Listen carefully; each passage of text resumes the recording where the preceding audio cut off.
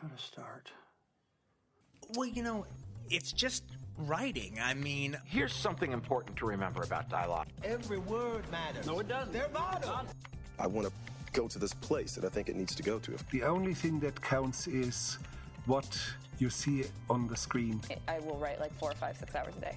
And it will be a voice made of ink and rage. Okay, I'm really glad you asked me that question. Welcome back to Creative Principles. I am your host, Brock Swinson. Now, normally this is where I interview amazing writers, screenwriters, authors, creatives, musicians, all types.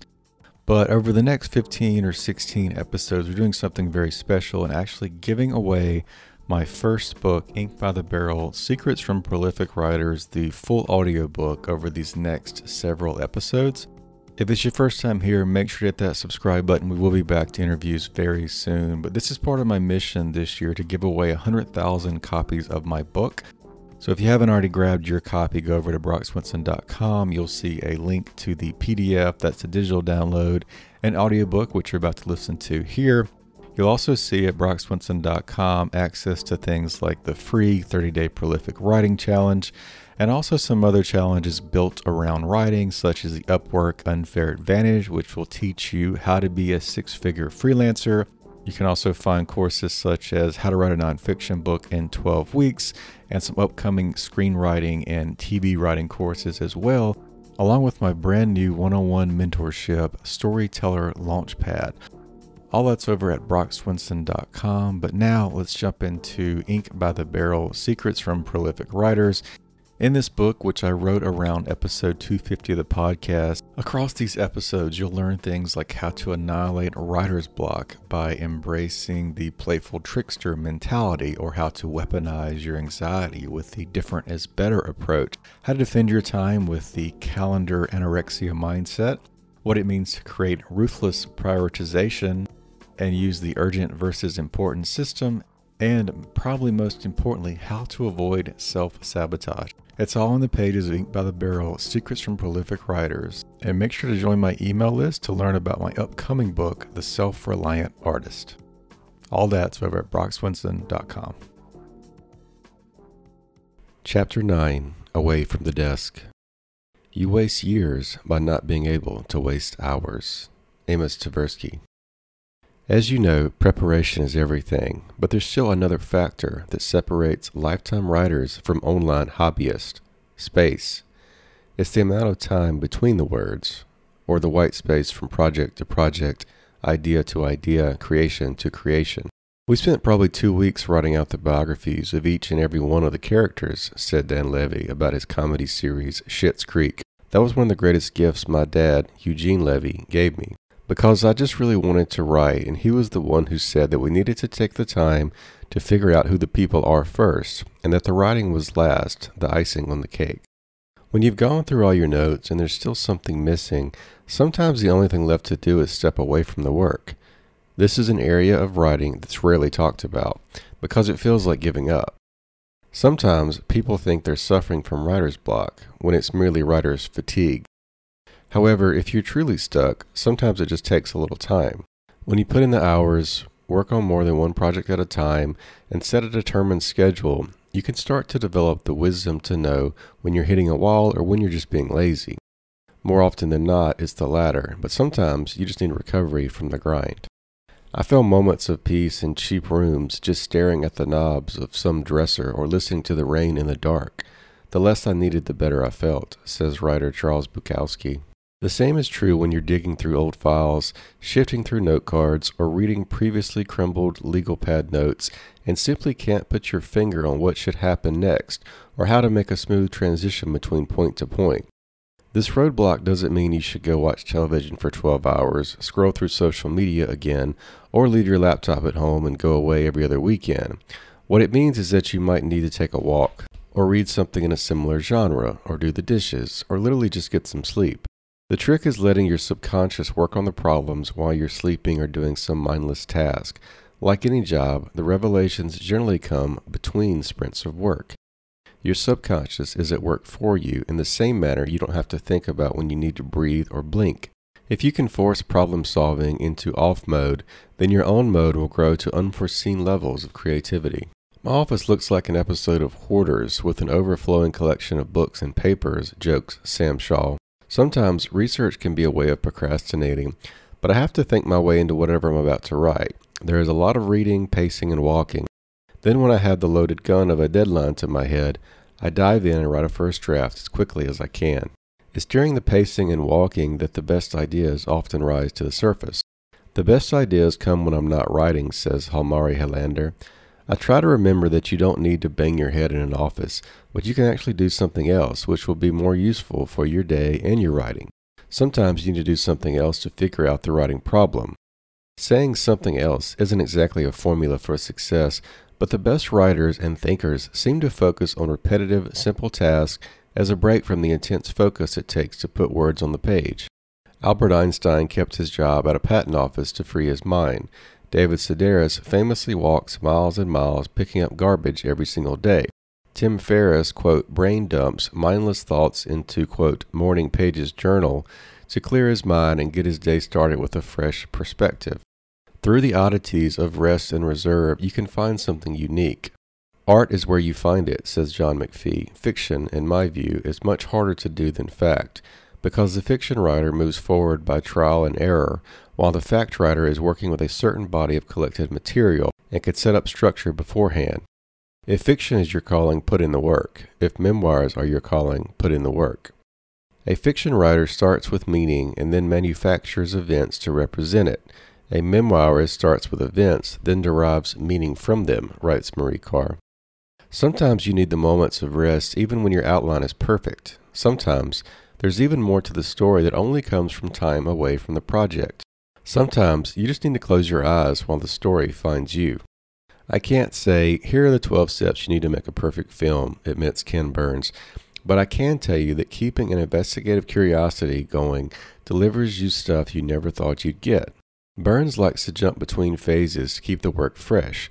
He doesn't necessarily focus on research, then filmmaking, then editing. Research will often creep its way into the story throughout the process over and over again. At other times, a subject will simply unlock something that changes the entire dynamic of his documentary series. From this unique perspective, he's been able to cover vast topics such as the Civil War, Thomas Jefferson, Frank Lloyd Wright, jazz, baseball, the Dust Bowl, Jackie Robinson, the Vietnam War, country music, and Muhammad Ali, while putting his personal touch on each. The same idea is true for collaboration, as projects like films or even books with great editors require a sort of collaboration to connect with an audience. Burns says, filmmaking is always symphonic, that is to say, it's multiple instruments working at the same time. These days, Burns is also more of a producer for many projects, so he's gone from freelance filmmaker to entrepreneur filmmaker, where he now hires the best of the best to bring his projects and visions to life. This isn't for everyone, but it's one way to evolve your work as an artist, or what Dan Sullivan might call the who not how method. Time away from the work creates a reward, as the words then start to flow. When the words start to flow, another reward of rest follows. It's a circular motion of creativity. The rest allows for the work to flow. The work creates peace of mind to get some rest. It's the same as a workout. The muscles actually grow during recovery. If you recover well, you can bring more to your workout in a circular motion of ambition. When I do manage to carve out space, it's a sense of reward, muses Luke Davies. I'm going to switch my brain off for a while. A month would be beautiful, where I just jump in the ocean several times a day. It's a nice experience when you let go, but there's also anxiety of, I hope they understand this. I think you just have to make peace with that. Everything moves forward and you keep working and look forward to the next thing if the last thing didn't work. With this mindset of stoicism, not only do you get to relax, but you get to stop worrying about the success and failure of any given project. There are several irons in the fire rather than one chance at success. Research, write, recover, repeat. If you can't enjoy this Ferris wheel of a journey, then there's no room for you at the table. But if you embrace the idea, you can ride as long as your body and mind allow you to do so, and with the optimism that you will find great success among the failures.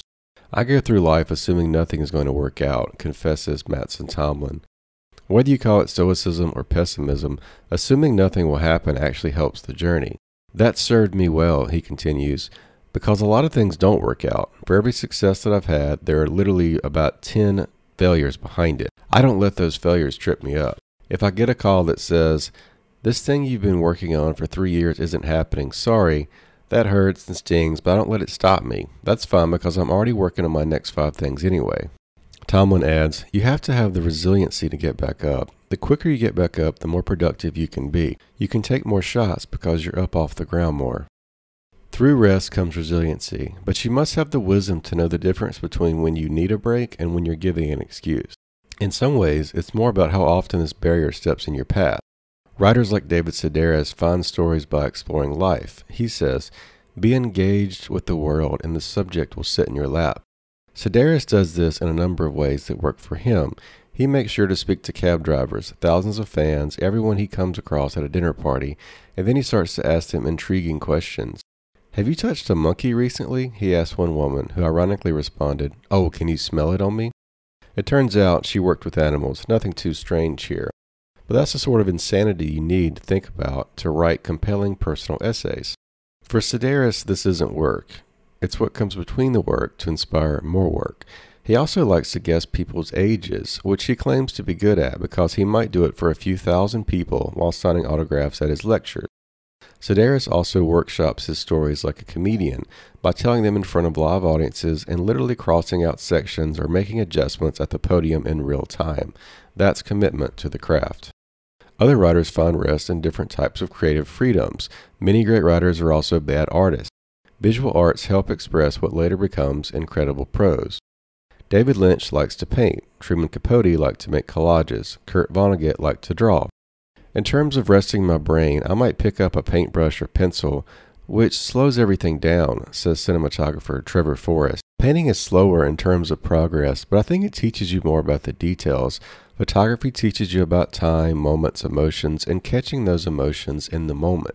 So whether it's actual rest, playing video games, sketching, walking around your neighborhood, or anything in between, allow your mind to wander so the words find their way back to you. In other words, if you find yourself overly busy, it's a problem, not a solution. You need to work on multiple projects so you can transition from inspiration to inspiration, but if you're doing too much work merely for the paycheck, meaning work that doesn't inspire you, it's time to cut back. The paycheck you seek will come if you allow room to breathe. The secret of doing good research is always to be a little underemployed, says the character Amos Tversky in Michael Lewis's novel Up. You waste years by not being able to waste hours. Waste time watching a movie with your spouse. Waste time growing and pruning a pristine garden.